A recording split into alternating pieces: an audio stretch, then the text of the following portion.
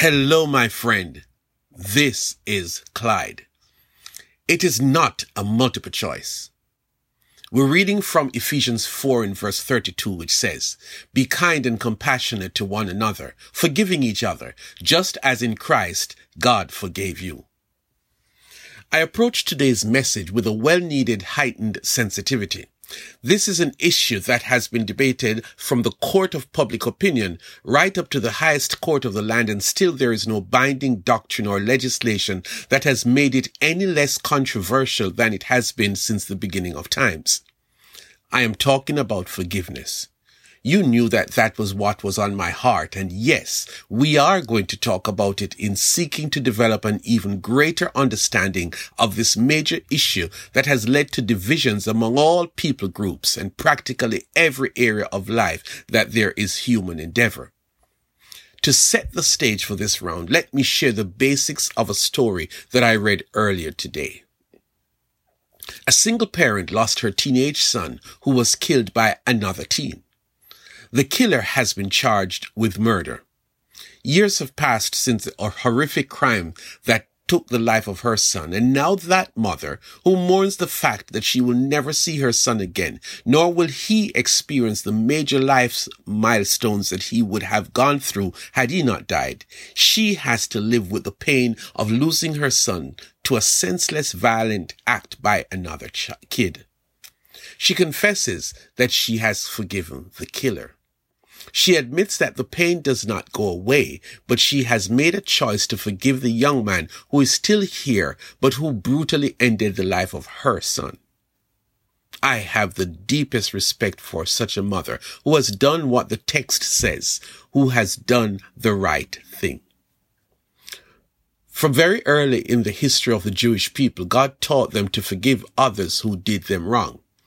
Leviticus 19 verse 21 says, "You shall not take vengeance, nor bear any grudge against the children of your people, but you shall love your neighbor as yourself. I am the Lord." To seek revenge is to act in unforgiveness through doing the eye for an eye street justice, as if it soothes your pain. It makes you get equal with the offender, but short of that, it does nothing else. Revenge makes you equal with the person, not just in act, but in character. You are no better than the one who did you wrong. Rather, God taught his favorite people from early in the life as a nation, rise above getting even. Instead, get it right. Love your neighbor, including the one who has done you wrong. I will be the first to admit that can be painful in some circumstances more than others. Some offenses are so huge, so painful to deal with, that it is inhumane to even conceive of forgiving the person who did you wrong. In some countries, people are mobbed and brutally murdered if they do some things like sexually assault a young child or steal another man's farm's animals. God says, do not go that route. Forgive. For some people, they are willing to scoff at some instances that do not deserve forgiveness. Some say God does not understand human experiences, and so it is easy for God to say, forgive your enemies. But God does understand what you experience when someone hurts you or offends you. He does, and still he says, forgive. Jesus took a particular position. He says, be kind and compassionate to others. Forgive them in the same manner you accepted forgiveness from Jesus in the midst of your being away from him. He demands us to get past the pain of the offense and be the better person and forgive. Jesus knew you were going to come up with a bag of what ifs, and he is consistent. He says you must forgive. To forgive is to decide to do the right thing. Jesus said you should come from a place of compassion and kindness.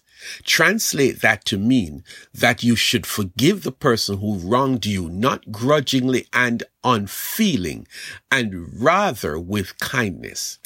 If that person is in need and you can, please help him get something to eat. That is love with kindness and compassion. There's another story in my head. A man was shot and killed, leaving behind several adult children who loved him dearly and who wanted this killer to be executed. Rather, he got life sentence with the possibility of being released earlier. But what I want to tell you is that one of the daughters of the deceased man could not be at peace, and she prayed over this issue many times. The struggle was that she was haunted with the thought of forgiving the man who killed her daughter. Eventually, she forgave him and was so sincere that she wrote to the convict who killed her father, and over time developed a strong friendship.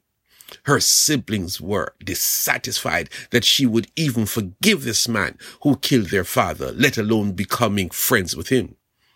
I'm telling you, it is hard, much harder than you can imagine until you're faced with a similar situation. Why does Jesus insist that we forgive? He is inviting humans to do to each other that which we so desperately want God to do for us. Forgive us of our sins. Jesus taught that if we cannot forgive, regardless of the magnitude and the effect of the offense, then our Heavenly Father will not be forgiving us. We need forgiveness and we pursue it. Likewise, Jesus says we should forgive the person who has offended for as many times as he offends. You cannot forgive and then remind the offender that should you slip again, I am going to seek revenge. That is wrong by Jesus' standard. To forgive is to love. To forgive and forget, that is love. Forgetting doesn't mean that you are going to never ever remember the offense. Forgetting in this context means that there is no condition to the forgiveness. You don't get permission by God to threaten the offender the next time. Forgive and go on to live your life the Bible way. Forgiveness is not a multiple choice. It is simply the right way to do things.